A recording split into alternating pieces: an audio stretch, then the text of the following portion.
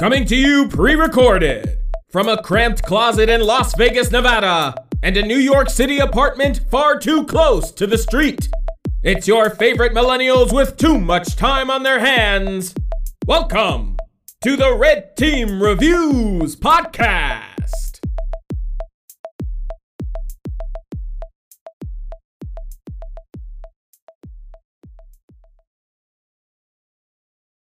Hello, friends. Today is a dark day, indeed. We all knew this day was coming. It's because of the sand. We've prepared for it, but can you ever really prepare for something such as this? We don't like sand. Today we are going to be... It's coarse and it gets everywhere. Today we are obligated contractually from the made-up contracts we signed in our brains to... You're so full of shit. I said, we were like, let's plan out the next few months of episodes, and like, what should we do? And you're like, well, clearly we're doing the prequels, and I'm like, no, not clearly. Not clearly at all. We can do other things. We're fine. So you did this. Let's just be real. Okay, if we're gonna be real, this is the equivalent of the Democrats appeasing like the Republican move to the right, and then being like, "Why are they Nazis now?" This is your doing. No, okay. So if we're gonna be transparent, then fine. Let's be transparent. This is actually not what we had planned for December. We originally had the Music Madness tournament planned. We had some technical difficulties. I kind of fucked up some audio like months ago, and then we tried to redo it, and it didn't quite work out. So that's been scrapped for now, and we will address that at a later date. But we had already decided we were going to talk about Phantom this month, so then it was like, well, we have 2 free weeks, and we've already started the prequels. So, yes, I've effectively done this to myself, where now we're like just sprinting through these things that have been done to us collectively as a fandom. And we're gonna have friends to get us through it. Yes, though it's weird. It is weird because we're recording this one technically first. And then we're going to go back and do the other ones with our friends. And so that'll be fun. And in the actual canon timeline, you have already heard us talk about The Phantom Menace with Julene. I hope you enjoyed that episode. So, yes. But today's torture. So, first off, hi, the voice you're currently listening to is TJ Patrick, and I'm suffering. And I'm joined, as always, that's actually interesting. I guess the 3PO to my R2-D2? Yeah, I guess so. I feel like we switch off. I guess so. I was about to say it, and then I was like, I actually don't know which of us is which. I think in the context of the podcast, you're 3PO and I'm R2, but in the context of real life, I'm definitely 3PO and you're R2. Okay. Because once we get out of this realm, TJ doesn't say anything. I mean, I guess it's... Oh, because they're both dicks in their own way. So I was going to say, like, who's the bigger dick? But I'm like, no, they're both dicks, though. Okay, but joined as always by my loving friend who hates sand, Trevor Catalano. I actually do. I really hate sand. I don't like. I'm not a beach person. I have this theory, which is called the beach fun vortex, where the trip to the beach with your friends is always more fun than whatever happens on the beach. It especially happens with women between the ages of 18 and 23, where the moment they get on the beach, the sunglasses go on, and then they become immobile and no fun. Jesus Christ. It's less true as I get older and my friends are like, oh yeah, we should also, like, spend time together while we're out here and, like, joke and chat and do all that stuff. But for the longest time in college, it was just, oh, we're going to the beach so that you can lay there and sleep while I just kind of sit here because I didn't want to come besides hang out with you, but we're not hanging out. So, beach fun vortex. I don't like sand. Oh my god. This is this is very funny because me and Trev met in Sarasota. Like, we met in Florida and we were like right next to the Keys. Yeah. So everyone always wanted to go to the beach, specifically #night beach. Yeah, night beach. And I never understood it. I never got it. I never understood. No, it was the same thing as people being fresh out of college and going apeshit because it was nighttime. And there was bioluminescence. That's the cool thing. Bioluminescence in the Gulf are pretty cool, and it's funny that line is like the single most memed iconic thing from this movie because people go like I don't like sand, and they say it like it's funny, and it is, but also like many people also feel that way though. They're like, but no, if we could like detach this from the movie for a second, yeah, sand is kind of annoying and gets everywhere.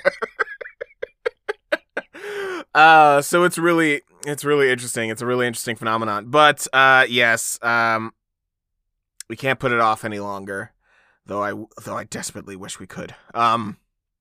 So today you did it to yourself. We are covering. You could have put it off. You could have put it off. No problem. This had to happen eventually.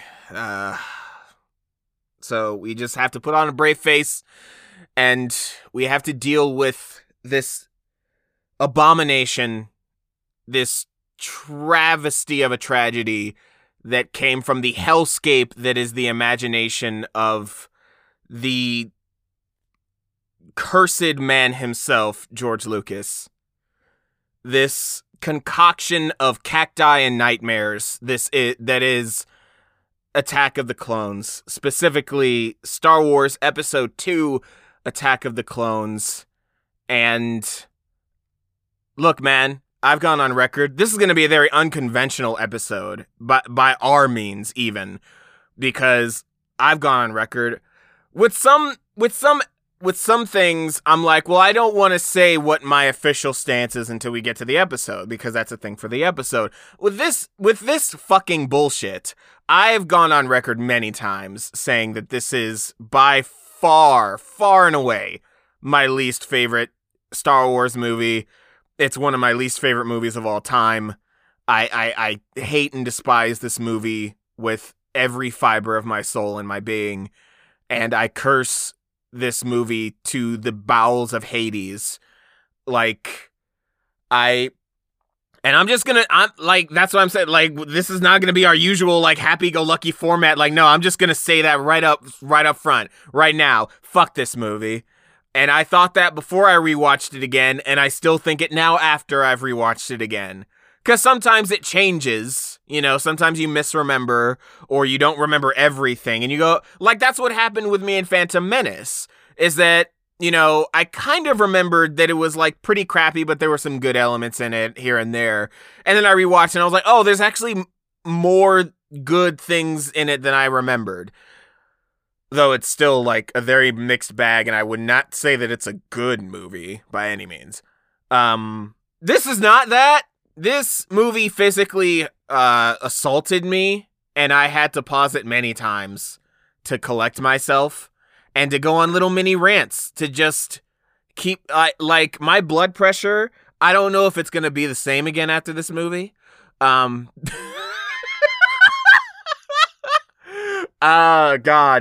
Oh, God. This movie, I watched it yesterday, and I'm still reeling. So, as a change of pace from the last, 5 minutes, Trev, you talk about this movie now.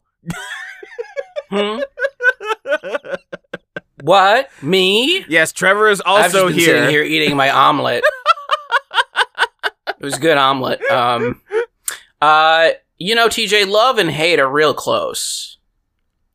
Not for me. And so I think maybe you love this movie. Not for me. Mm-hmm. I didn't think it was that bad. I think Phantom's worse. So now your turn. Your turn again, because you got reactions, obviously. Like, I don't know what makes you say that thing you said. It's not me trolling either. It's literally like, I don't think it's that bad. And maybe it's because there are times when I'm like listening to it and looking away from my phone and I don't get to see people's facial reactions or bad CGI. But like, the plot's actually decent. No. It's not bad. No, it's not that bad. Phantom's plot is decent. That's what's decent. No, it's not. Like, Phantom plot makes no sense.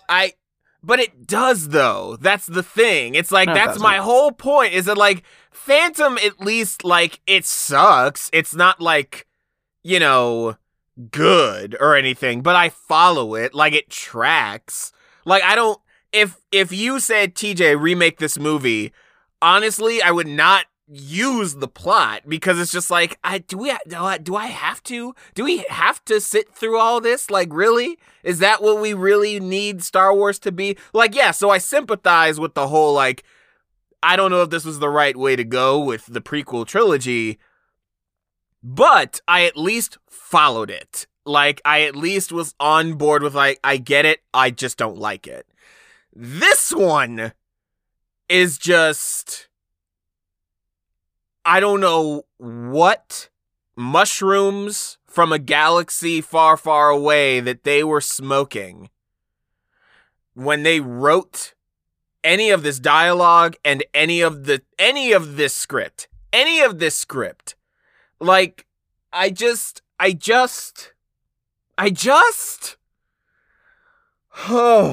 okay, this is one of many times in the podcast where I have to collect myself.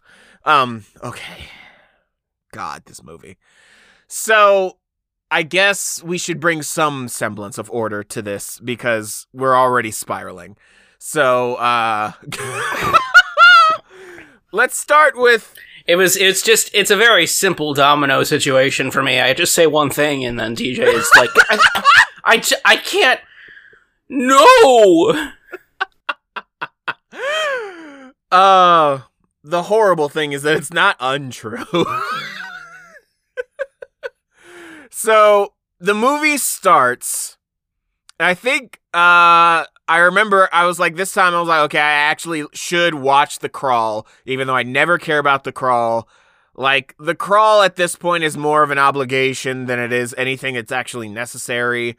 For me personally, I would always just prefer, I don't know, a prologue, like, previously on, or, like, some sort of montage, or just, I don't know, an actual intro instead of the crawl. It's never really done anything for me. But I remember specifically going like, okay, you should actually pay attention to The Crawl this time, because you haven't in the past. So I'm like, okay, fine. And, like, the first sentence has something to do with, like, politics, and I'm just like, okay, no. I mean, here's the thing, though. Like, I still think the politics was much worse in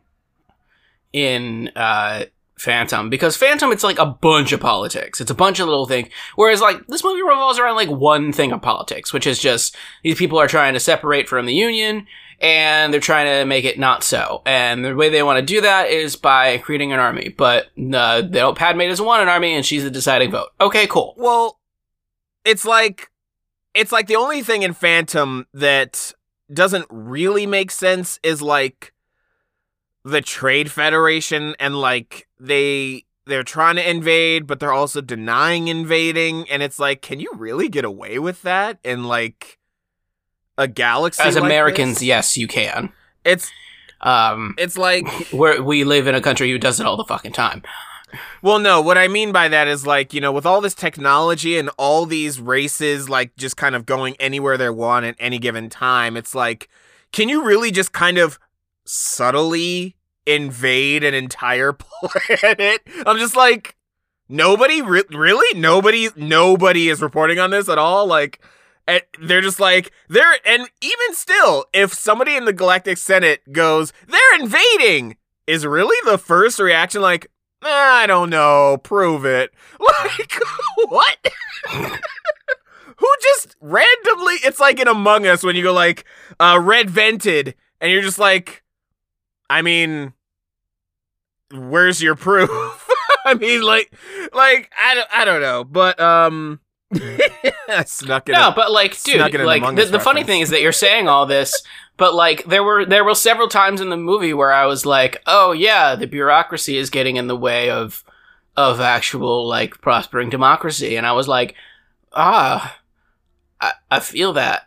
Yeah, no, I feel that right now. Yeah, I definitely sympathize, but it's like, it's basically just, in Phantom, they, have Palpatine ascend to power, and it's very obvious. That's one of the things I don't like about Phantom Menace, is that, like, the scheme is really obvious. Like, there's not even kind of an effort to hide who's the actual villain pulling the strings, and I'm like, all right, come on, man. Like, I know we've all seen the original trilogy, but... Some people might not have. It says episode 1. It's even worse in this one. There are so many sideways glances from Yoda to Palpatine during the whole thing where I'm just like, yeah, how the fuck did we not pick this up as children? Even as children, I was like, because I don't remember it as a kid. Like, I don't remember the intrigue as a kid. I just remember, you go to this part. And then he goes to this part.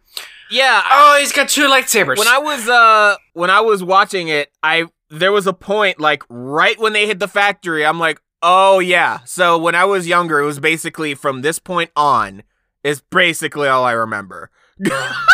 Yeah.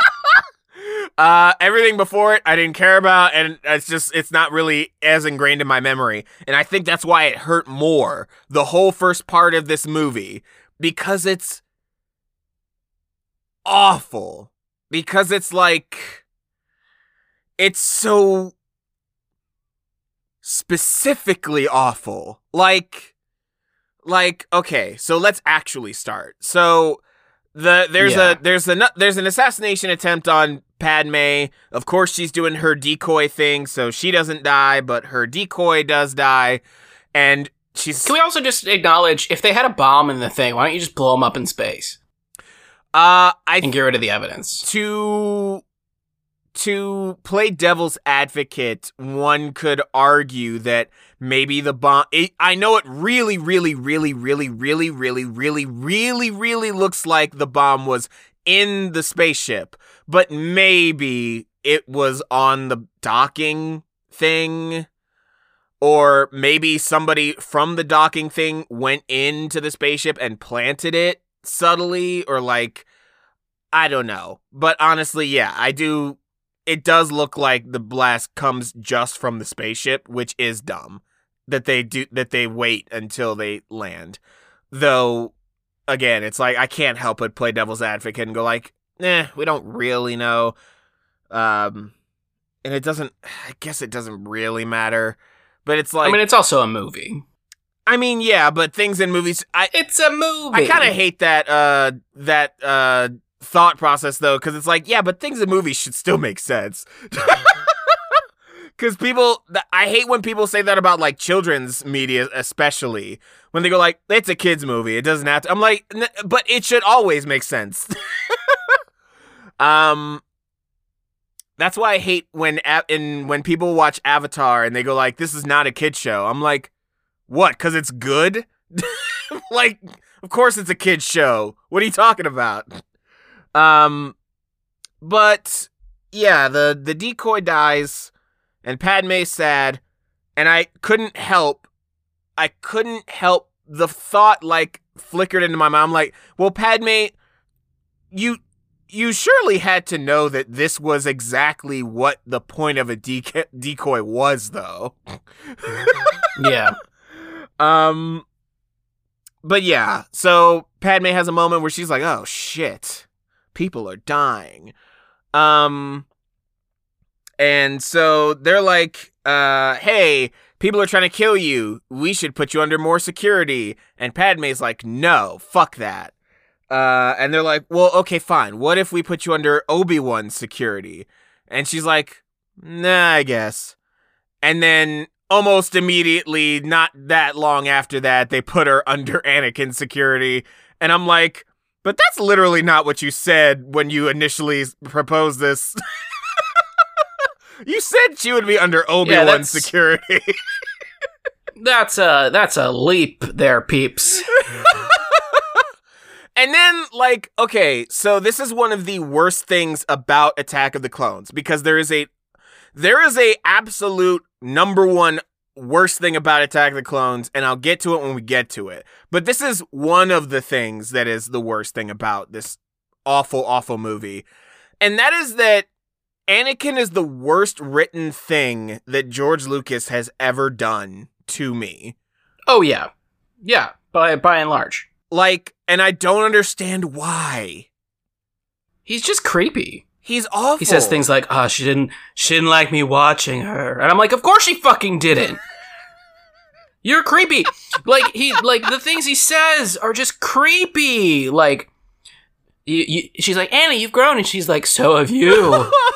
With beauty.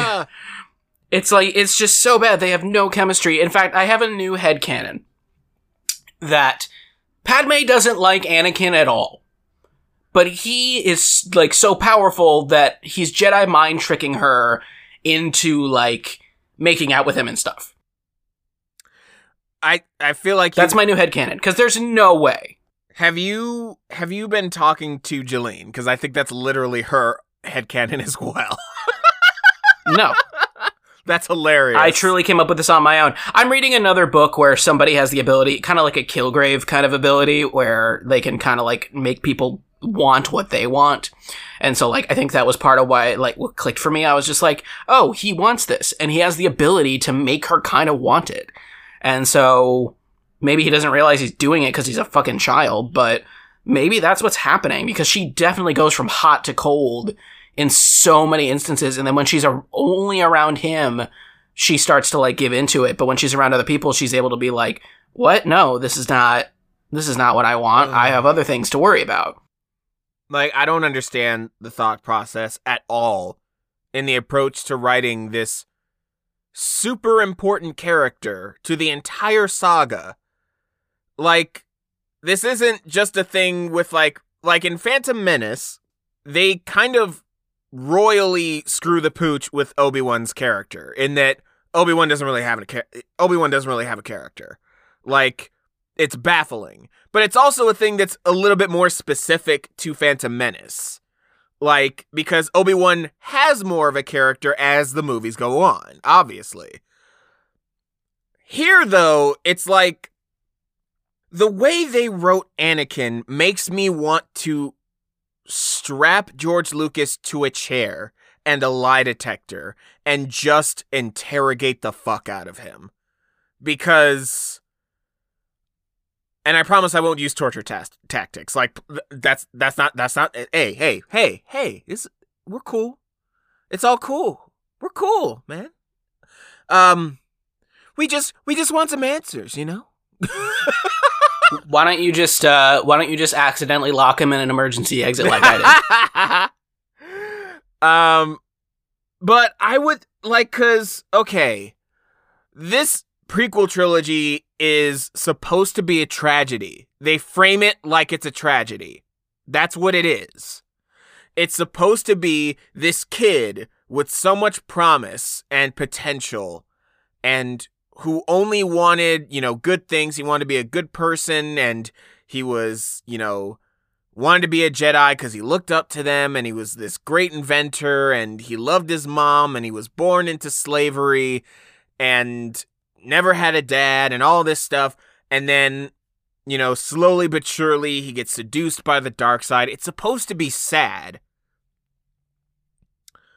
Also, though, Anakin is supposed to be, like, the most powerful fucking Jedi, like, period. Like, they can see it from, like, him being, like, a fucking 8-year-old. They can see it. They know he's got a shit ton of power and potential, again.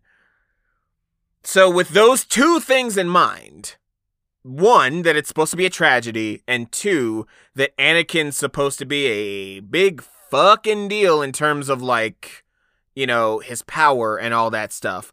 I, for the life of me, can't understand why they wrote him in this movie to be super creepy and off-putting, and then to also kind of be a shitty fucking Jedi. Yeah, they say he's powerful, but he never does anything to show that he's, like, powerful or skilled. Besides using 2 lightsabers, which is not that impressive. And he does it for, like, a second. I had the same thought. Where, like, when he's grieving his mom at her grave, and he's, like, knees down in her grave, and he picks up a piece of sand, why doesn't he, like, create, like, a magical piece of glass with the Force to honor her? Like, that would tell me that, like, oh, this kid's fucking powerful. Like, there are so many things he can do with the world you've created that you just don't let him do. Like, there was another thing that I said that, like, why doesn't he, like, quell the beast in the stadium with the Force or something? Like, let him do something like that where everybody's like, oh, this kid, man. This kid. Like, he doesn't do any of that shit. He doesn't even really get to fly. And no. That's, like, one of the only things we know about Anakin going into the prequels. Like, one of the only things we know about Anakin is that, well, okay, we know he's, like, stupid, dumb, powerful, because he's basically Space Jesus, and also, he's a really good pilot. And in the first one, they really hammer that the fuck home. And in this one, it's like, he drives a speeder for a bit. That's kind of it. And I'm just... But also, I just want to acknowledge, like, on the same route of, like, why the fuck did they write him this way? Kid's a fascist. Yeah. Like, he literally spells it out where he's like, he would totally be a Trump supporter. He literally is like, why don't they just get together and do it the right way? And she's like, well, it's more complicated than that because people disagree on what the right way is. And he goes, well, somebody should be the strong person to make them do things. And it's like, hi, that's fascism. And Padme, you're all for democracy, right? So why are you dating him? Why was that not the end of the conversation? Let's table that, because that's most of this. Most of this is that exact problem right there. So let's save that. Why would you not immediately call Mace Windu and be like, hi, this kid's talking about fascism. Can you please kill him so that we don't have this problem? You want I should kill that guy for you? Because also he sounds like a fascist. I also had to think of this for a second. It was like, but they can't just, like, it's so hard for them to actually deal with it because it's like, he doesn't listen to them. So if they were to just not make him a Jedi anymore and expel him from the Order, then he would just go to the dark side. Like, it's just the truth. And so, like, literally the only recourse for Anakin at this point is now to kill him. There is no other choice. He will not listen to them, and if you betray him, he will turn to the dark side in the way that in the third movie he gets convinced that everyone has betrayed him. And so it's like, you have no option. You have to kill this boy. So I'm going to use that to jump into another huge issue I have with the film that is a little bit more specific to this viewing of the film. Because this was the first time I really actually watched it and thought to myself, like, why would you fuck up Obi-Wan and Anakin? I can't believe you've done this. What? Why? Fucking Anakin hates Obi-Wan in this movie. It's not even a thing. It's not even subtle. Like, I hate my dad, brother. And it's like the dialogue does not match the actual, like, what is happening sometimes, because there's a line and there's a point in this movie where Anakin goes like, you know, he's like a father to me. And I'm like thinking about the 10 other times in the movie where Anakin has gone the fuck off on Obi-Wan out loud to other people. And I'm like... Well, not just Obi-Wan. Like, there's a moment where Padme gets back to Naboo, and she's like, well, we're gonna go here, we're gonna go here. And he's like, I'm in charge. And she's like, no. And, like... Oh, God. This is why... Look. Oh, my God. Ugh. Fuck this movie. Like, this movie has a absolutely terrible script because it's so transparent that I can see so clearly what they were going for, and that's what makes it infuriating to see how easily they fucked it up. Because it's like, that's a scene that if you give this to any competent screenwriter, yeah, that scene works. Because Anakin has a point. That's the thing. That's the thing I hate about this. One of the things I hate about this movie is that sometimes Anakin has a fucking actual point, but the movie knows he becomes Vader. Yeah. So they keep making it seem like Anakin's this awful dude, but I'm like, but he's still the main character of the movie, guys. You can't write this with A New Hope in mind. Like, you can't do that. Because what I'm basically saying is that, like, Anakin does have a point in that scene. Padme is like, you know, she's gone back home, she's comfortable, she's like, okay, we're gonna do this, this, and this. But Anakin does have a point where it's like, well, hey, but, like, you know, I'm here to protect you. You can't just do anything. We have to make sure that it's safe. But the film portrays it like, you know, Anakin wants to just whip out his dick so everyone can see how big it is. And then he's immediately shut down by the very woman he's trying to bone. And it's like, what is even the point of this scene? Yeah. It doesn't make anybody, it doesn't help your point. It doesn't help your plot. It doesn't help your chemistry. It doesn't help anything. Like, the film has set goals and then it does things that completely contradict the same fucking goals. Also, they don't look like refugees. They very much look like themselves. No. And then the first thing they do is go to the fucking palace anyway. So it's like, really, even when they go to Tatooine, they have like a fucking chariot. So it's like, right. What the fuck? You're not laying low at all. No. Like, it's just, hey, you're a politician with her cop's kind of boyfriend. Also, yeah, to jump on that, I also really fucking hate how the prequels have just basically given up and they've just said, like, yeah, the Jedis are basically Secret Service. Yeah, no, literally, when he takes the cruiser, I'm like, that's a fucking cop move. What the fuck are you doing? You're peacekeepers? Okay, cool. Are you peacekeepers in the same way that you bring a riot gear to a protest? Like, yeah. That's, like, this film, there are so many parts about these films that in 2020, I'm just like, this hits different. They're like, we're not detectives, but we're gonna be detectives a little bit. And I'm like, fuck, they're like, yeah, because they're like, we're not here to investigate, we're here to protect. And I'm like, fucking, you gave up this whole, hey, we're spiritual protectors thing in, like, the first fucking movie. Right. In the first scene of the first movie, when they're going to the Trade Federation to make them sign a treaty. Like, I'm still baffled. I'm like, the very first thing in Phantom Menace is them just completely betraying the actual way that Jedi were portrayed in A New Hope, the first Star Wars movie, where they basically were like, yeah, these are space monks. Like, they have swords like samurai, but they're more like monks than anything. And now they're just like, nah, bruh, we're cops. Nah, he's a wizard cop. He's a wizard cop. I'm just like, why? You're literally gonna do a cop trope by going into the club to find the person. Cause, like, even the opening crawl of this movie positions it like, you know, well, the Jedi are the ones that keep, well, they say peace, but really they keep order.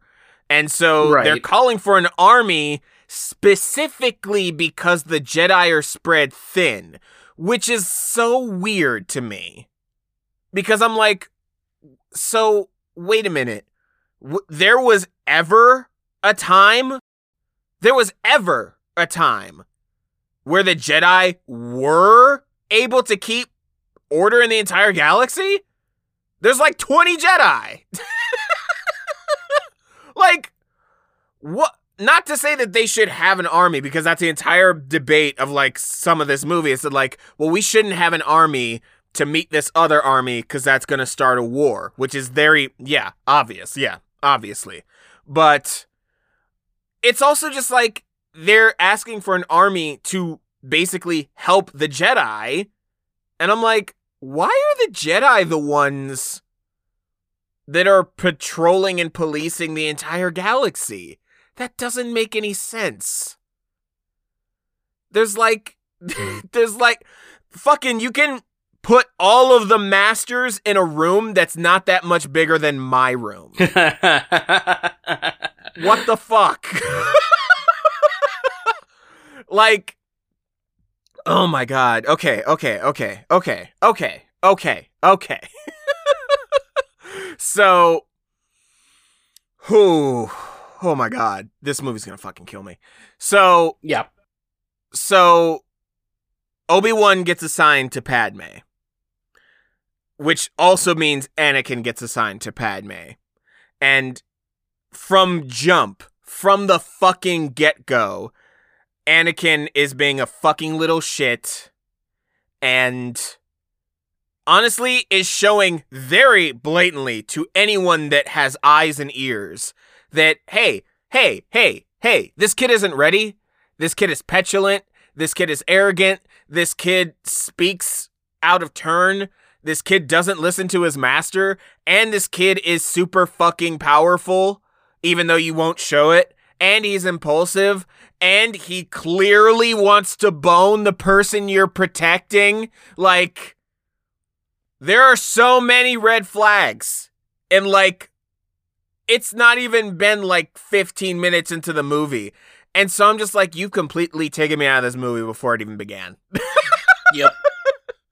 The fact that everyone is just kind of like, oh, Anakin, and they wag a finger at him. I'm just like, no, what? No, what? You guys are like supreme powerful spiritual beings. Like, fucking Anakin's like 18 by this point. If he's still, they literally say like, it's been 10 years since Phantom Menace.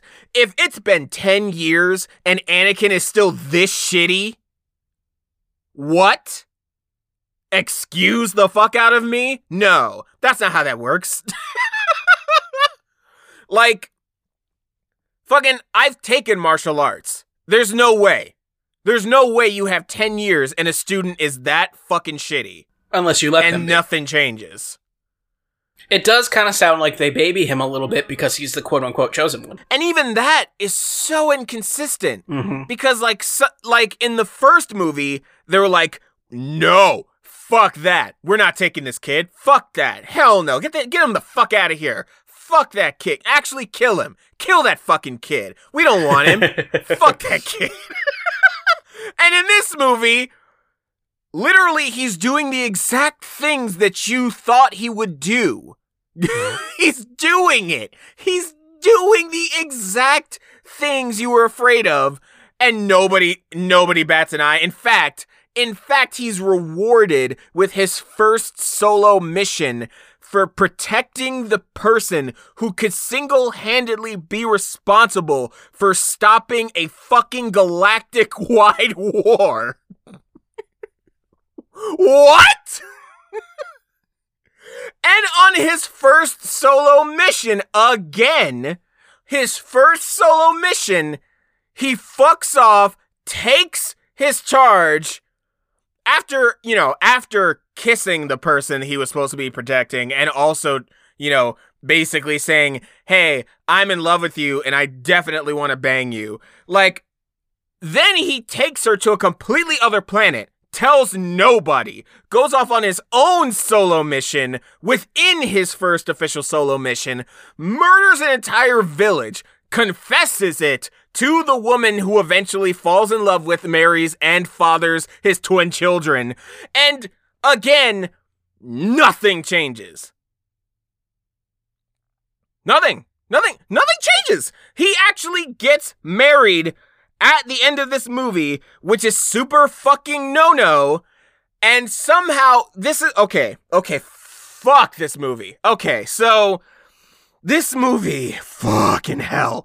This movie, the script, I wanna burn it in an effigy.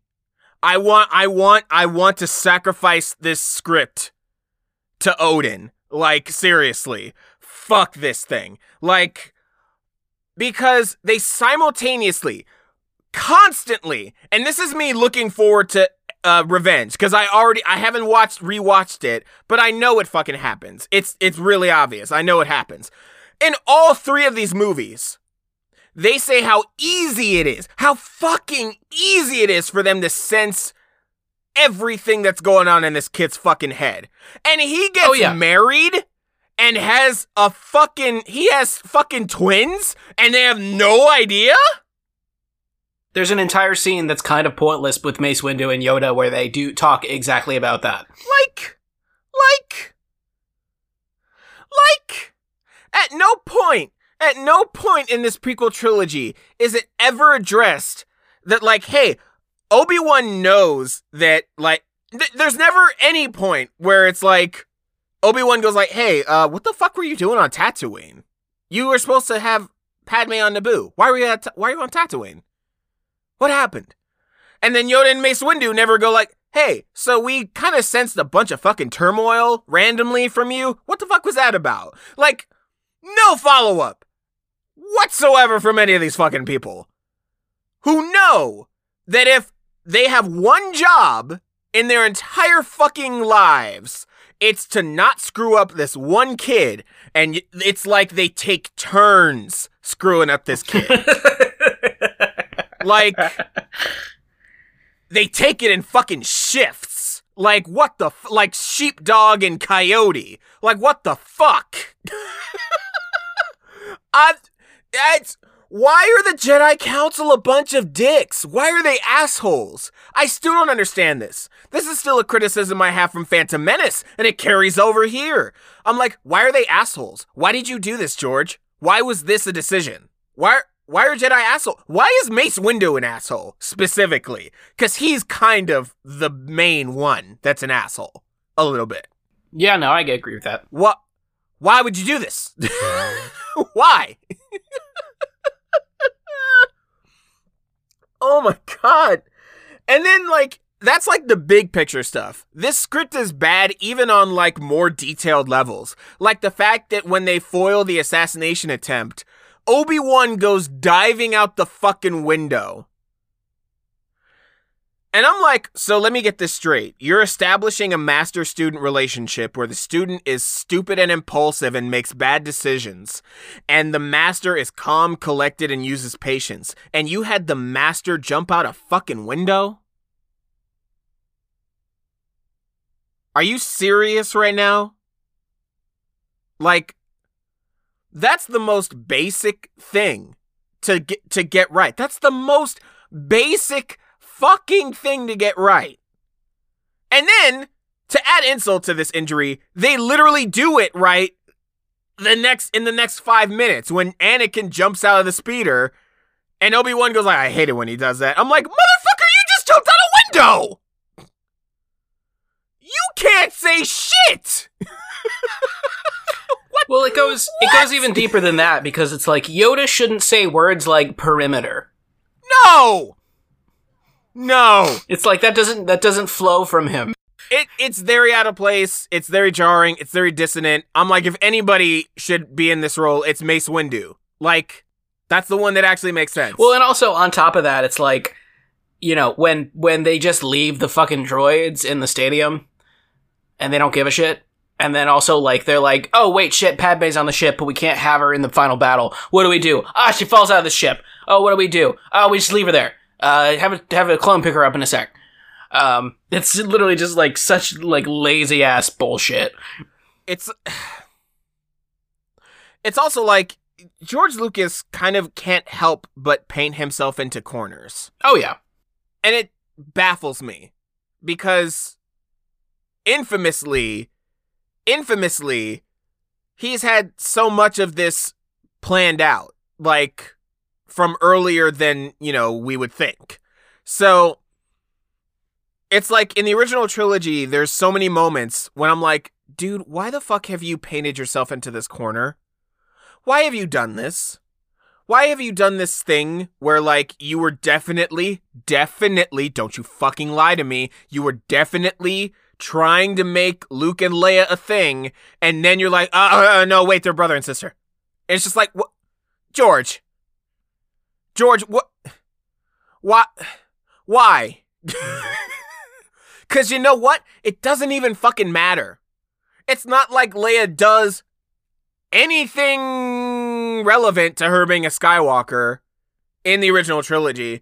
She could literally just be a very strong friend of Luke that may or may not be Force sensitive. It honestly doesn't fucking matter. Like, you don't have to be Force sensitive in this universe to have a very strong link with somebody emotionally. You don't. I know there's a scene in the next movie that actually proves that, because Padme and Anakin do it. So fuck off. But, like, George Lucas has this tendency to keep doing this, to keep making situations that don't make sense, or that are leading to a very logical conclusion, and he goes, oh, wait, fuck, I didn't mean to do that. Shit. And I'm just like, George, why? Why would you do this, George? Oh my God. 'Cause, yeah, it's things like you just said of, like, he'll just leave this here and they're loose ends and they doesn't tie it up. He does this thing and it's like, shouldn't the characters kind of take notice of that or comment on it? And they never do. Or it's like, hey, these people are here. How do we get rid of them? Separate them somehow. I don't know. Fuck. Like, because in that moment that you just described, where Padme falls out of the ship, I'm like, don't you think for 1 second that if Padme fell off the fucking ship, Anakin wouldn't even say words. He would just jump. Why is he even there still? Like, but he's written himself into a corner now because he's like, well, we have to separate Padme because, I mean, Padme can't really do anything. But we also need Anakin and Obi-Wan for this final fight. But so she also instead of Anakin, like, she's a pilot. Like, she can shoot. Like, she holds her own pretty easily. Well, yeah, that's not me talking. That's me, like, speculating from, like, George's perspective. Yeah. Because Padme is very self-reliant and capable in this movie. Which I do like. I like how capable she is. But she's also a very inconsistent character. And, oh my God. I'm even debating if I should launch into that now. Because, no, fuck it. Because, no, because, like, Padme as a character is so inconsistent. Especially if you come from Phantom to this movie. It's like, and it occurs to me that George also has a pattern with this. Because Leia's the same fucking way. He also does this with Leia. And that half the time when he writes women, they're super badasses that know what they're doing, that take charge, they're great leaders, they're self-reliant, they're self-capable, they're super intelligent. Fine, they're great. They're the best around. Nothing's ever gonna keep them down. And then the other half of the time, they're nothing more than plot devices. And you can't do both of those things in the same fucking character, George. You can't. You can't do that. George! Well, I'm gonna go do it. I'm gonna do it.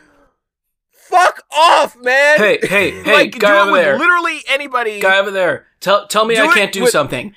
You're George Lucas. Yes, I'm George Lucas. Do it with literally anybody but these fucking characters. Fuck off, George. Because, oh my God. Oh my God. Like, I saw a tweet not too long ago where I won't say who, just because I don't I don't want an internet beef just in case that picks up. But, like, there's a tweet of somebody very foolishly going like, you know what? We should just reboot the sequels under George Lucas. And I'm like, oh, fuck off. No. Oh, no. That's stupid. Oh, hell no. The only reason they're even saying that is because they're like, well, George Lucas had a plan. And I'm like, none of them ever had a plan. It was a shitty plan. And it was a shitty plan that always fucking changed. Do we not remember from a certain point of view? Are we that selectively remembering this shit? Even Luke in universe was like, from a certain point of view, fuck off, Ben.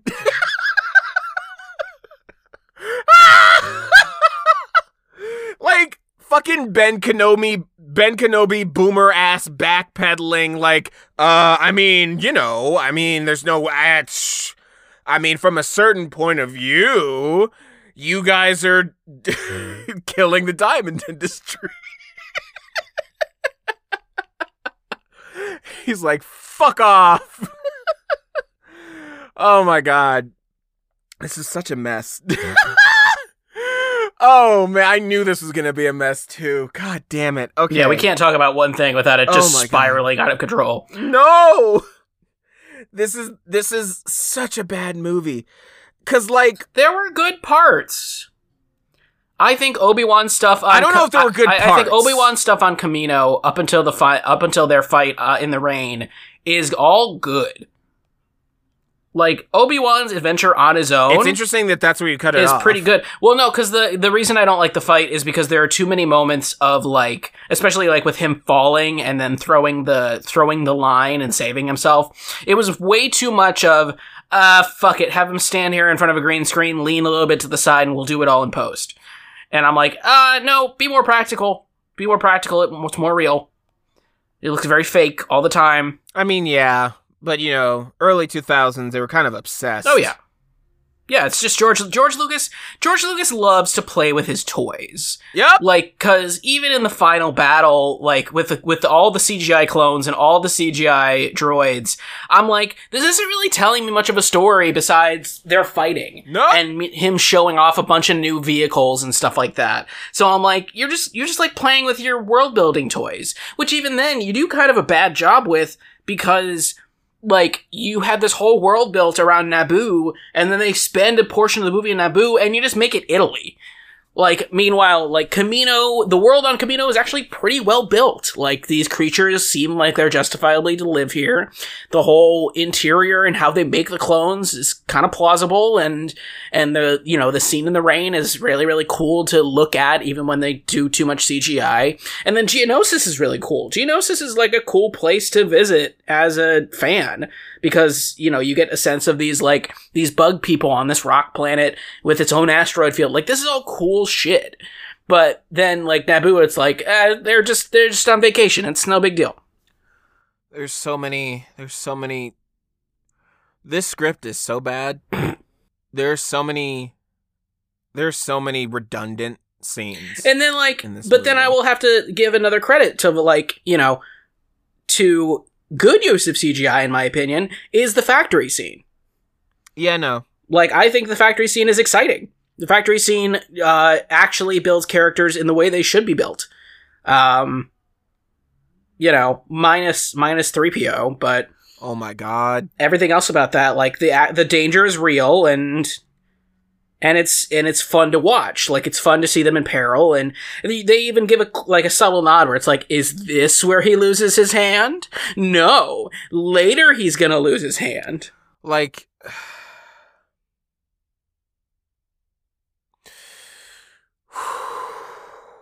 Yes, my lord? Oh my god. So... This script is so bad. I'm just gonna keep coming back. Just keep circling back. So they assign Obi-Wan to Padme, and then they get a lead on an investigation right after they say, we're not going to investigate. And then they investigate. Not only do they investigate, the guy that says, we're not investigating, is the one that investigates. And so their brilliant plan is to covertly send Padme back to Naboo, the place she's known for being from. Because there's no way they would ever try to kill her at home. So Obi-Wan goes on this little investigation, and there are 3 scenes. There are 3 scenes that tell him the same fucking bullshit. The first scene, the guy in the diner says, hey, yeah, this is from a system that's like 12 parsecs away from here, and this is exactly where it is. And Obi-Wan goes, okay. Then he goes to the library, and he's like, I'm looking for this world. It's literally right here. And she goes, oh, I don't know. We don't have any record of it. And then he goes, okay. Well, I know exactly where it is, but let me follow one more hunch. And then he goes to Yoda and a bunch of younglings. And Yoda's like... And literally, Kenobi is like, it's literally right here. And Yoda goes, maybe you should look there. And he's like, maybe I should. And I'm like, are you fucking shitting me? You could have done this after 1 of these fucking scenes. And you have 3 of them. And they all do the same shit. And you... nothing! Now, see, there is one thing I will say that we do get blessed with in that moment. And it's that I like that Yoda's good with kids. What? Explain Anakin. He was, but those kids, Anakin was already older than those kids when he arrived. So Yoda probably never took Yoda 101. Yoda 101. He had an AP class and he got to test out of it.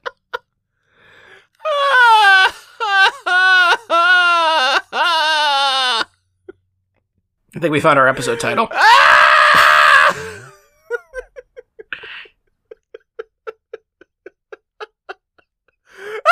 I hate this movie!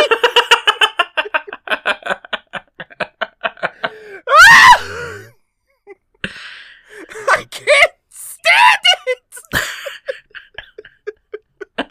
I'm losing my fucking mind! Alright guys, this will be the final episode of the Red Team Reviews podcast. He's done. I'm gonna have to call his therapist. I knew this would happen! Oh, God. I can't believe that's what broke you. Oh. I can't believe me saying Yoda's good with kids is what broke you. No! It's just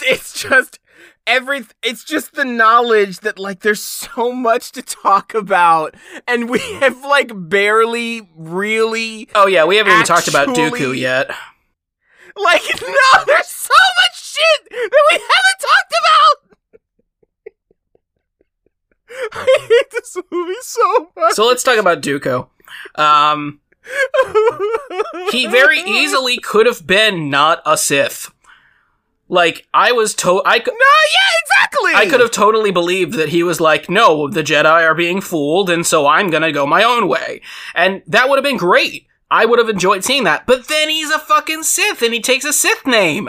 And so I'm like, dude, you didn't have to have Dooku deceiving everyone. You literally could have made it all Palpatine the whole time. No need, have a completely justified war, over all this stuff, and have Dooku literally the entire time, and possibly for another movie, being like, hi, you're all being duped. I really need you to listen to me. And if you won't listen to me, this war is going to keep going, but you need to listen to me. And then maybe you could have stopped Palpatine. But because you shoehorn him in, because all your villains always have to be Sith, you shoehorn him into this thing, and I immediately just go, okay, now I don't care anymore. Like, you could have done so much with Christopher Lee, who is already doing a lot in the lightsaber wanted him to be moves. Saruman again. Exactly. They wanted him to be Saruman again. Exactly.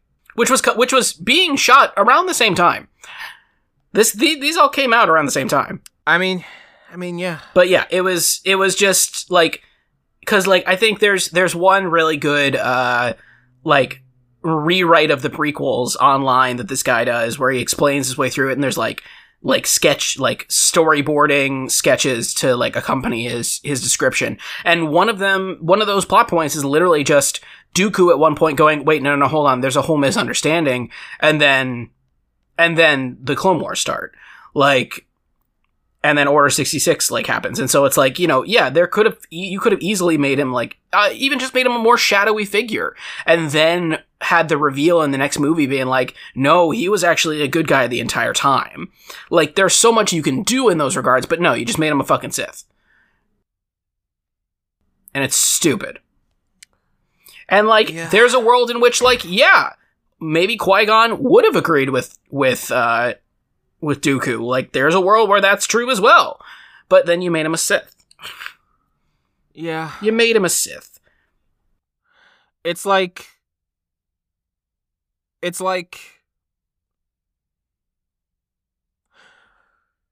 the script for this movie is so bad. Okay, that was just for the bit. So, like, I agree, because I keep having the thought when I'm watching these movies, I'm just like, why are you superhero movieing these villains up? Yeah. Like, why did you kill Maul? Well, quote unquote. But like, why did you quote unquote kill Maul? Why? Why couldn't he just get away? Like seriously, there really is no excuse. There's no excuse because you brought him back anyway. Yeah, and then you just have to invent Dooku. Right, but if you have Maul doing shit, being the Saruman, one, you get to add to his character, because he already had a great design, he already had a great new weapon, he already had all this, like, beef with Obi-Wan. You could have been, like, a 3-movie-long grudge match with Obi-Wan that I know that they do in I know they do in the Clone Wars show. Yeah. I know they do that. I know they address that. So it's like, you could have just done that shit here, where Maul appears every movie, and he fucks with Obi-Wan in every movie until finally Obi-Wan has to finally conquer him in the third movie. And that could have taken the place of Dooku in the third movie, because here's the thing about this movie, is that Dooku just kind of shows the fuck up. Like, they name drop him, but like, we don't know what a fucking Dooku is. You're talking about Dooku, and I don't know what the fuck a Dooku is. And then Dooku just like appears, and you're just like, it's like 2/3 of the way through the movie, dude. Like, also, why is he a count? Like, what does that even mean, guys? Like, is there some sort of royal lineage that he's a part of, but then he decided to be a Jedi instead? Like, how is he a count? Did you do that because he also played Dracula? And here's the thing, is like, I wouldn't be surprised. And here's the thing, is that they say Count Dooku used to be a Jedi. And immediately, I have so many questions. They breeze over the most interesting side line, the most interesting thrown away line in this entire movie is that Count Dooku used to be a Jedi. And I'm like, whoa, what the fuck does that mean? What does that mean? Did he leave? Was he kicked? You can leave? What happens when you leave? Do more Jedi, is that a rare thing? Do Jedi leave regularly? Is that a thing that Anakin is aware of? Should he be aware of it? Are you hiding it from him? Like, what the fuck? This opens a lot more avenues. But even then, I'm also of two minds now, because I'm also just like, I mean, I don't know why you didn't just have Dooku be a Jedi. I don't know why Dooku didn't show up earlier in this movie and you establish him. And then you reveal that, like, oh, wait, he's bad. Like, I mean, if Palpatine's gonna be right there having meetings with fucking Yoda, it's not that weird to think that, like, yeah, also Dooku's there, and he's also pulling the wool over their eyes. But it's like, they just this dude just shows up, and I immediately was like, I know nothing about this character, and he's talking to Obi-Wan, who I've spent 2 movies, well, okay, 1.5 movies with by this point. That's a dig at Phantom Menace. If that wasn't clear. No, no, that was very clear. Okay. He's having a conversation with Obi-Wan about Qui-Gon, and this is the thing that, like, we've said a lot of cliches on this show by this point. We talked about Alfred Hitchcock's, thesis on suspense. We've said apples and oranges so many times, that phrase alone makes me queasy now. But this is another cliche. Are you ready? Here it is. Show, don't tell. And these movies are rot. They're just dripping. They're oozing. They got the ooze from Teenage Mutant Ninja Turtles just oozing. They just have all this fucking saying shit and not showing it.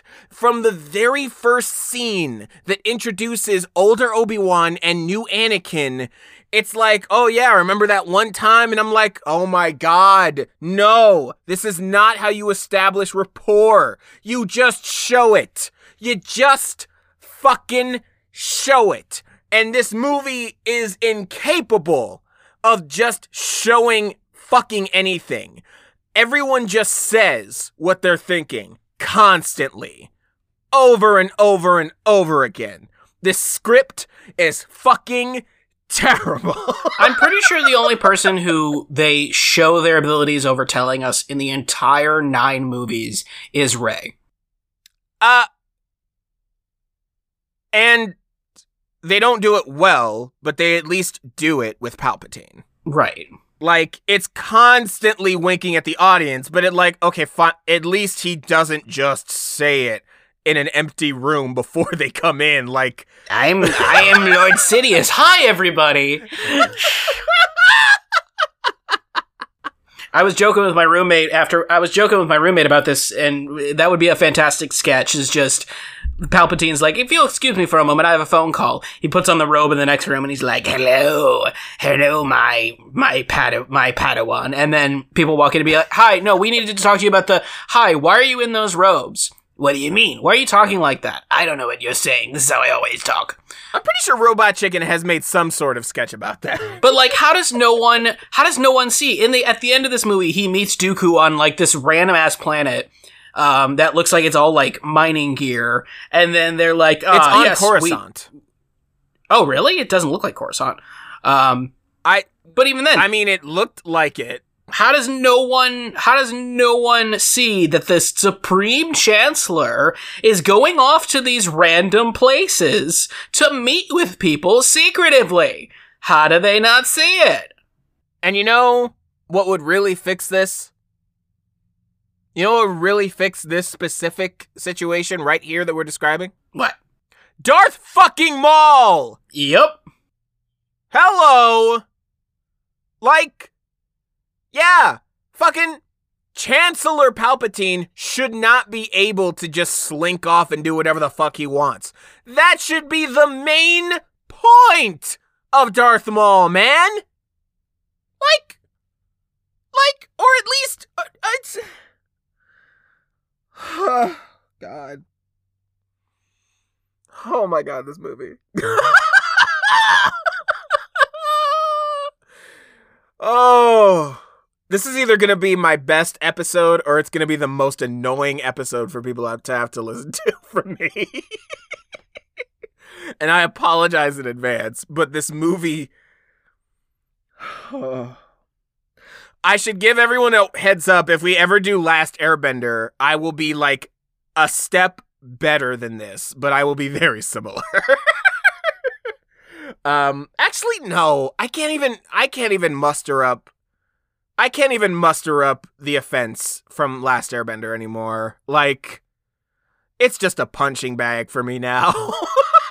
Yeah, that tracks. This movie's just absurdly bad. It's infuriatingly bad. Like, okay, fine. You know what? Let me talk about something completely different. Fuck 3PO. Like, stop it. Stop it. Stop dragging C-3PO into these movies. Why? Why? Why is he here? That's a rhetorical question, because I know why he's here. Because you want fucking slapstick side comedy characters for some reason in this space opera. But here's a thought. Just make the actual meaningful characters funny. Yeah. Like, Han was funny for a movie. That was fine. We're fine. You know what?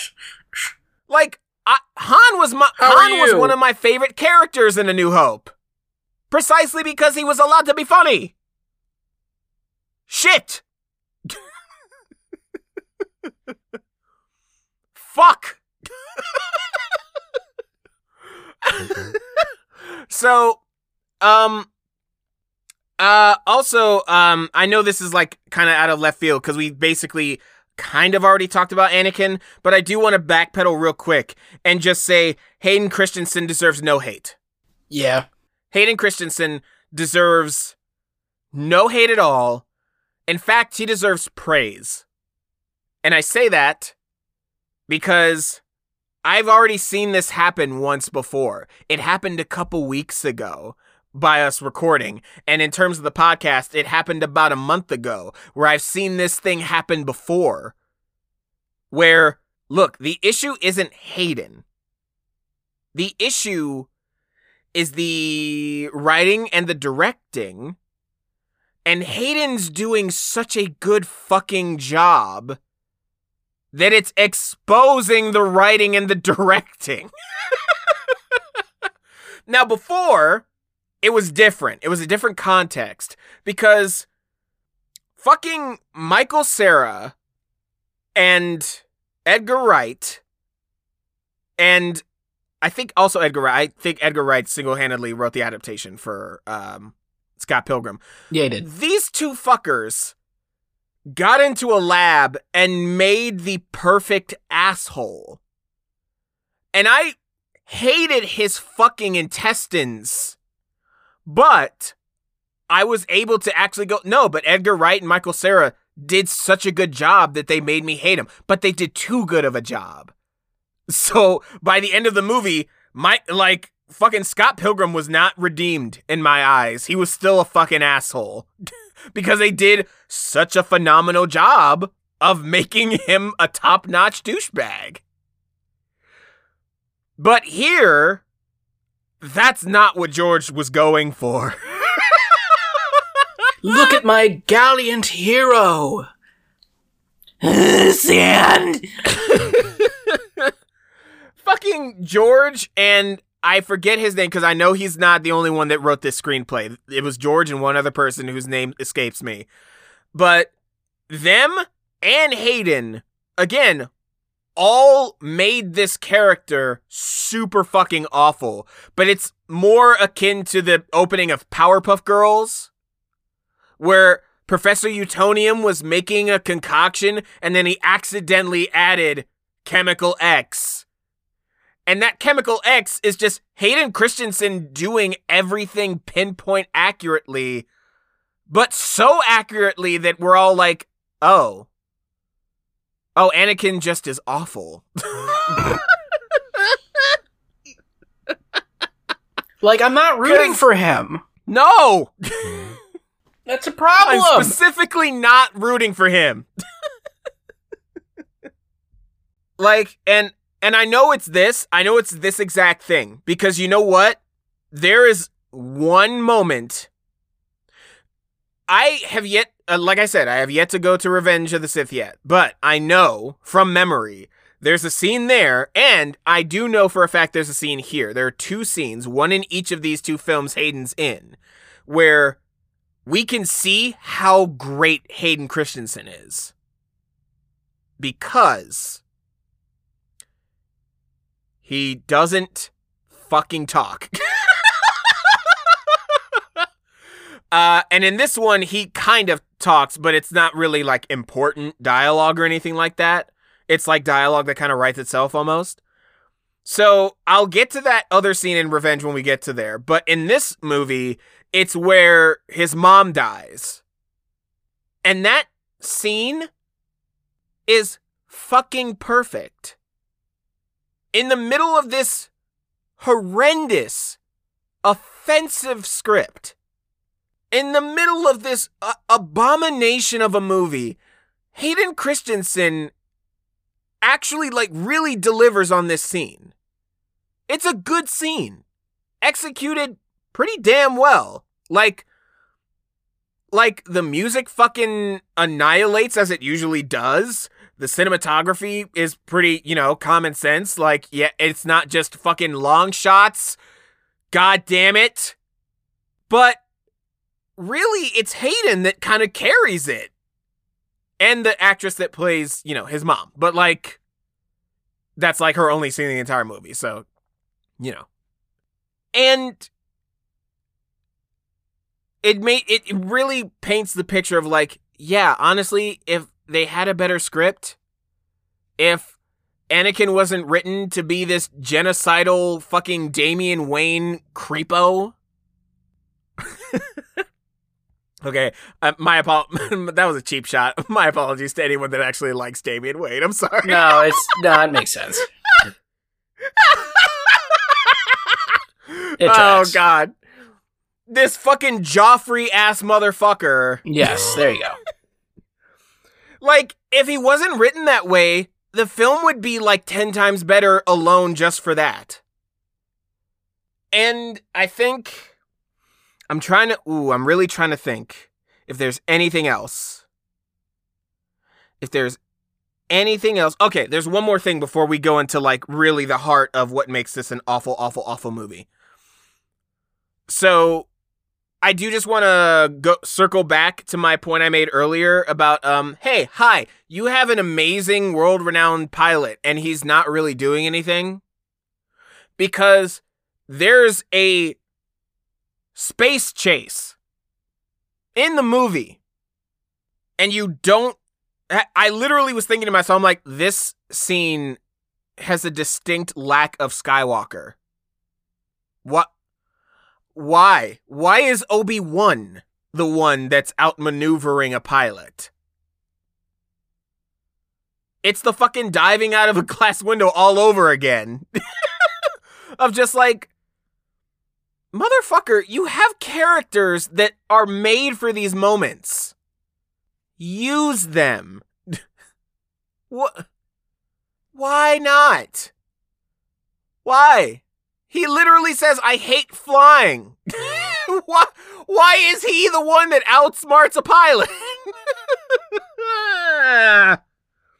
Why is R2-D2 with Anakin and Padme? That's a serious question. Why? Because now, fucking Obi-Wan has R4. Fuck. Fucking why?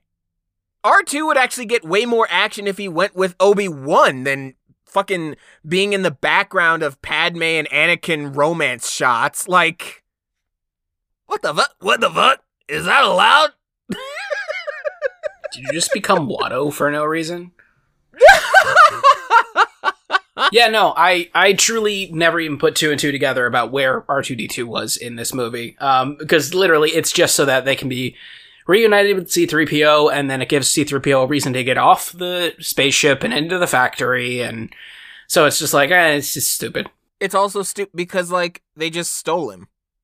They literally took him. I mean, no, technically Anakin's his owner. I know, but it's it's just so weird and petty, because it's hey, I kind of just walked into your life, even though I've never met any of you people, and I'm gonna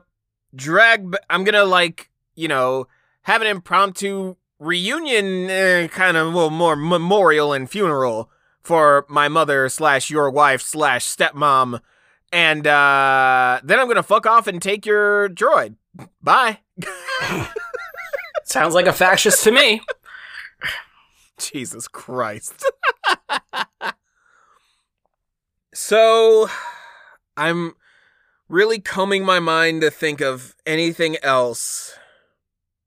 Nah, we gave it a good spanking. Okay, so the thing I hate most about this movie is the fucking goddamn romance. Yeah. It is truly awful. It's written like shit. It destroys any credibility that Padme had. It basically ruins Anakin's character on Hayden's first go. And it drags down the movie to a fucking crawl every time we go back to fucking Naboo. Yep. And it's just painful. There's no other way to say it's just painful. It's painful to sit through. It's painful to watch these actors try and search and scavenge for any kind of way that this could work as far as motivation, as far as, like, does this make sense for the characters? Fuck no. Does it make sense for any human being to act this way? No.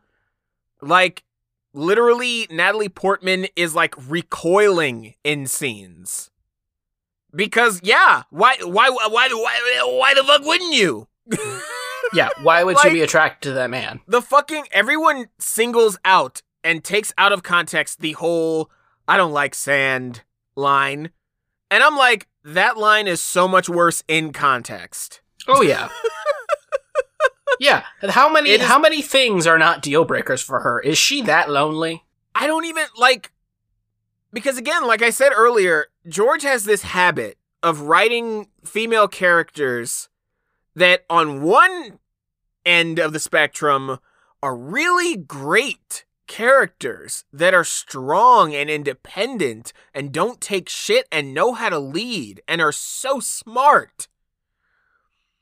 And then, because of plot, all of that goes the fuck out of the fucking window and they don't matter at all, and they take a step back for the male characters that we're supposed to actually like.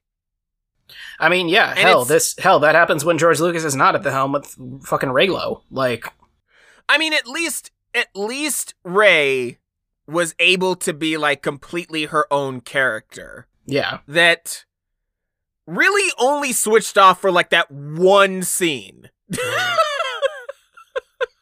And I'll never forgive J.J. Abrams for that fucking atrocity. Yep. But we'll get there when we get there. But, like, there's just no justification. There's just nothing.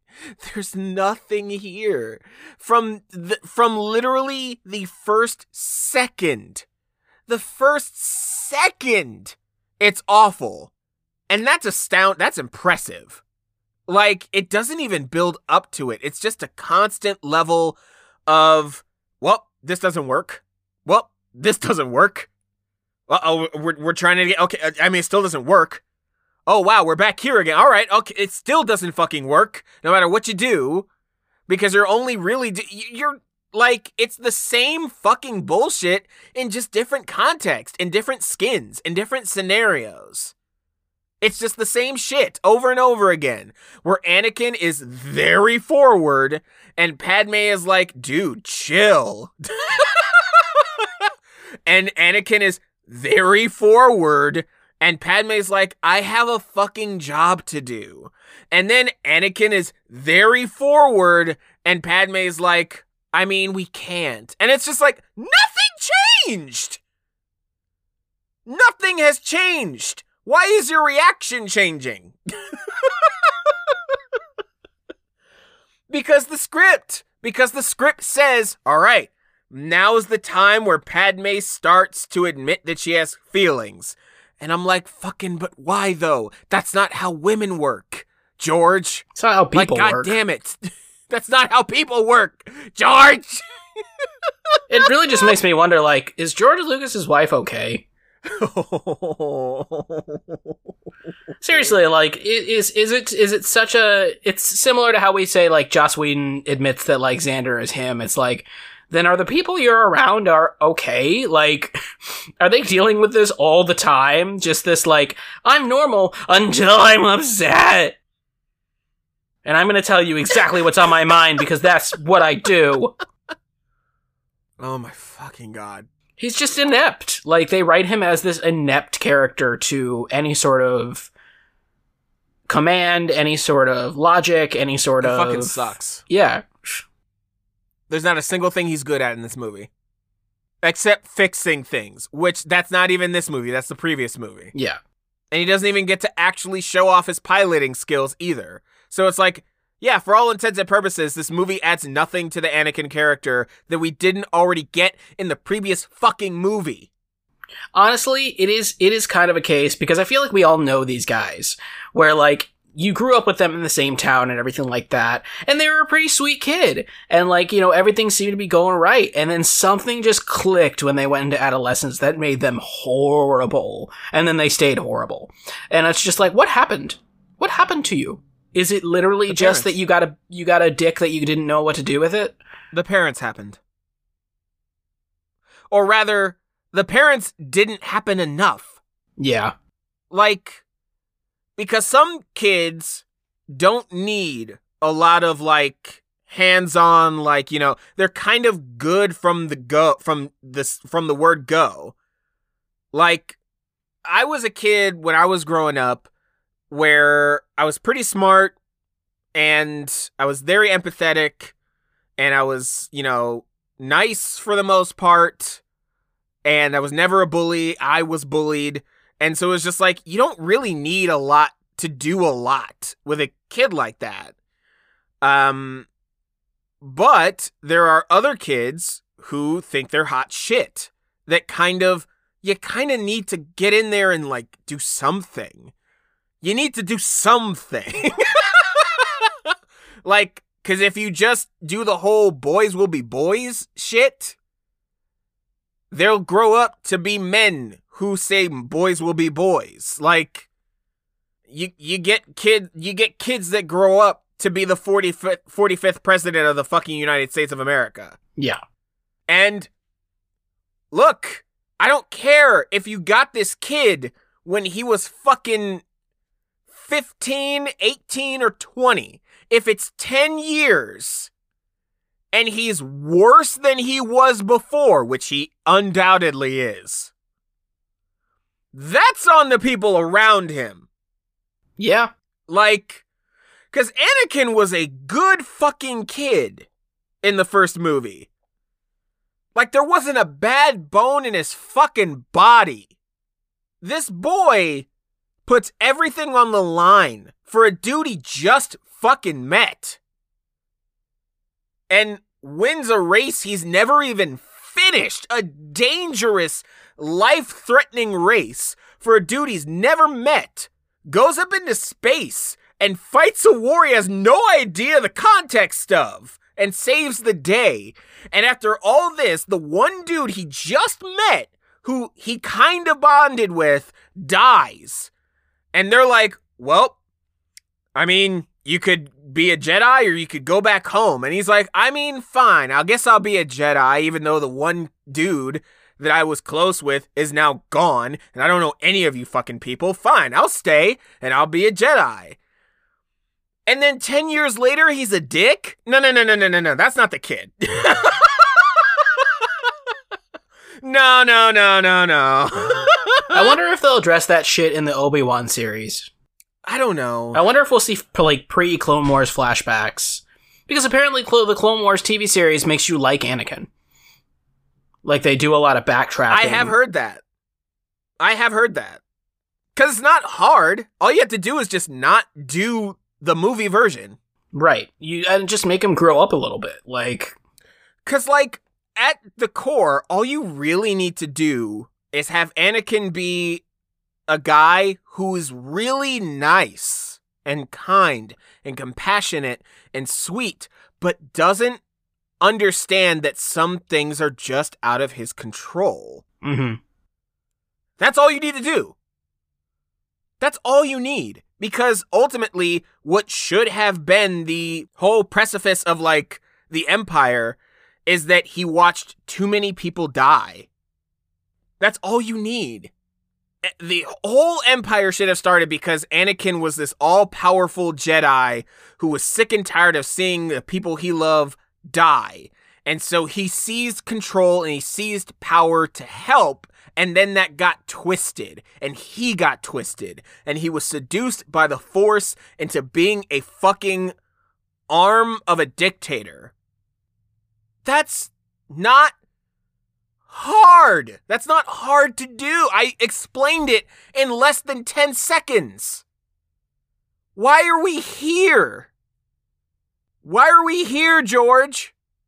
Why couldn't you just write a nice kid who was humble and unassuming, but a little impulsive and didn't quite know his own strength and just wanted to protect Padme? Not because he says every 5 seconds about... what a Freudian.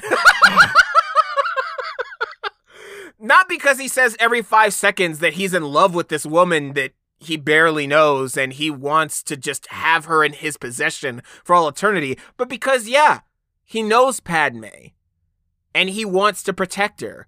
Like, because this film contradicts itself constantly by simultaneously having Anakin really love Padme and want to protect her, but then also doing dumb shit that puts her in danger. Like, you can't do both of these things, George. Huh. Fuck. It just kind of seems like George Lucas is kind of like that Family Guy bit where they make God drunk. You can't do that. Why not? I'm God.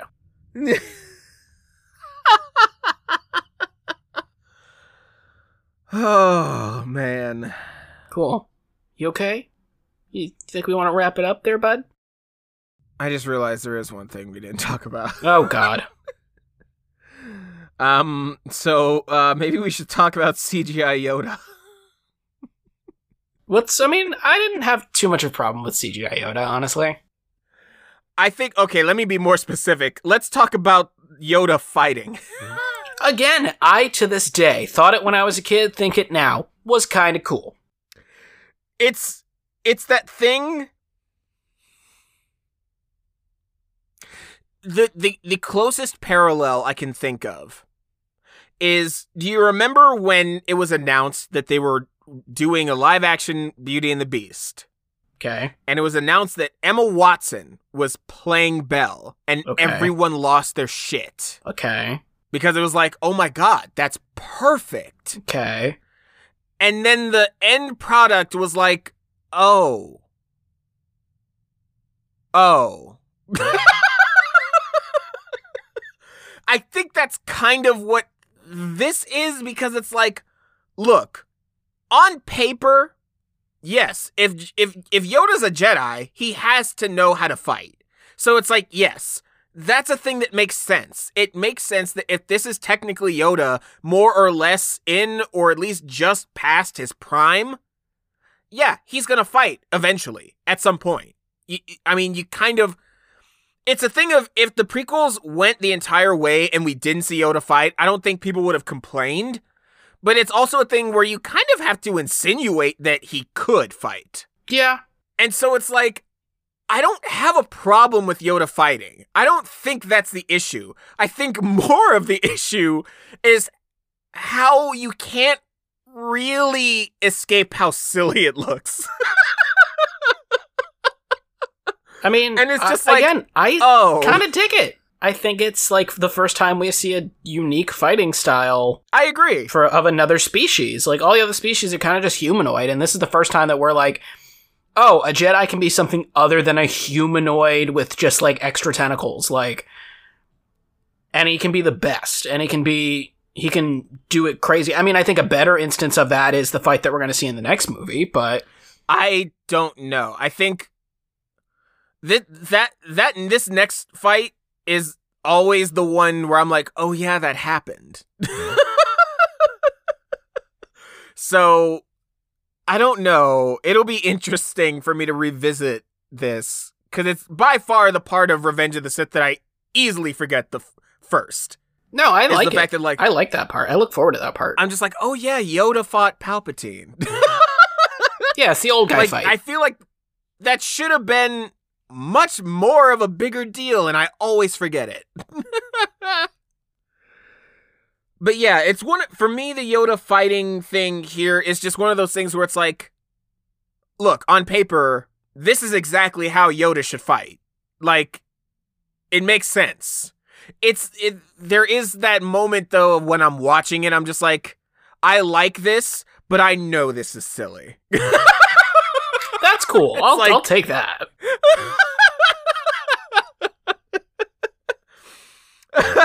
Please, that's the entire premise of Ant-Man.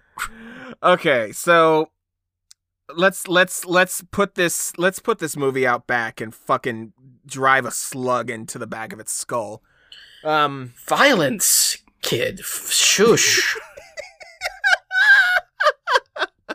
I hate this movie so much. Yeah, I know. I detest it. We know. And look, my hatred of this movie has grown with the more of a absolute feminist I've become, because this movie destroys Padme. Oh. Like, Padme does good shit. Padme does a lot of good shit in this movie. I think actually that's one of the few things where it's like, no. Let's actually make sure that we note that Padme does some really cool shit in this movie. But it's the inconsistency. It's the inconsistency of, like, sometimes she's very much Leia, and sometimes she's not so much Leia. In the sense of, like, you know, where she's the one that kind of convinces Anakin to go after Obi-Wan. I'm like, yeah, that makes sense. That's very much like the Phantom Menace Padme that we saw. I'm not going to wait around. Fuck that. I'm going forward. I'm doing this. Like, and that wasn't how that character was for most of the movie. Yeah. Like, and that sucks because that version of Padme is really cool. And it's brought down by Joffrey. Fuck. It's like Joffrey and Sans. Oh my god, it is like Joffrey and Sans. Holy shit. Oh my god. I'm gonna stop thinking about that right now. Okay, so, this movie. This movie is bad. And if you like it, you should feel... No, I'm kidding. It's bad, and you should feel bad. Oh, no, I actually will say that to George Lucas. I'm like, this movie is bad, and you should feel bad, George Lucas. Look, I will say nice things about Phantom Menace, and I will say somewhat nice things about Revenge of the Sith. We'll get there. But, fucker, this movie is unforgivable. It's unforgivable. Because it's compounded by so many things. The fact that this followed Phantom Menace is also like, okay, man, this is your third strike. Fuck that. Fuck 2. This is your third strike right here. We're skipping all the way to you're out. Because it's not, once you do Phantom Menace and then you follow it up with this, fucking, I don't care. You need to find a different person to do 3. Like, no, you can't do that 1-2 punch where it's like, that was kind of, and then you do this and it's like, oh, holy shit, that was bad. Like, no, take this away from him. He's hurting everyone, including himself you take that away from him. Oh, God. So, no. Yeah, we're just teeing ourselves up for number 3. That's really all we can say. Like, we've said it all. And look, I know I will have things to say about 3, but I knew going into this that 3 was the one that I'm kind of meh about. So yeah, it's like how can you get out of this story at this point when you've gotten this far deep? That's the biggest thing about 3 is that, like, there's nowhere to go. There's nowhere to go but to finish the loop.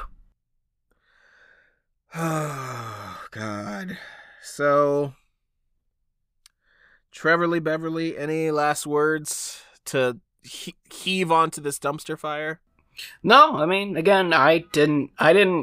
The truth is, I had a harder time watching Phantom Menace for all of the, like, corny shit than I did watching the bad shit in this. That's just the truth of the matter. Like, I could take the bad shit in this easier than I could, and I think that's just a cringy factor to me. Or I just knew what to expect and what to cringe at and what to, like, look for the good in this time around. So I was like, all right.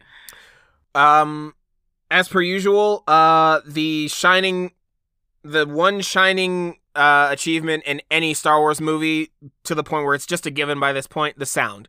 Yeah, the sound was good. Yeah. Sound design was actually, I literally took note. I was like, oh yeah, I actually really like the sound design, just like in the first one. But of course, the music was good. And only John Williams is capable of, again, it's like ironically, it's right before he finds his mom, which is the moment in the film where I was like, that's probably the best moment of the film. That's like the best, like, acted moment of the entire fucking film. Are you talking about the speeder sequence, or the direct moment of like sneaking? Because I thought the speeder sequence was weird and his face was crumpled in a dumb way. Well, I thought, like I said, Hayden Christensen really did a good job with the mom death scene. So I was like, that's probably the highlight of this in terms of that. But right before that, only John Williams could really make me go like, oh, fuck yes. The way I did when, like, they're clearly kind of alluding to the twin son moment right before he heads off on the speeder. Right. Because it's like, that's it. That's the location where he did it. But then we go from that, and I think we do hear the Binary Sunset, like, motif, and then it goes right into Duel of the Fates, and I'm like, fuck yes. I was like, holy shit. In the middle of this awful movie, John Williams is making me feel things, and I don't appreciate it. Back off, John. Cause fuck this movie. Okay, so that's done and dusted. I never want to talk about it ever again. Don't ask me. So gladly. Next week, God help us all, we are finishing the prequels with Revenge of the Sith. Good Lord. We'll see you then. All right, so until next time, I've been TJ Patrick. I've been Trevor Catalano. May the Force be with us.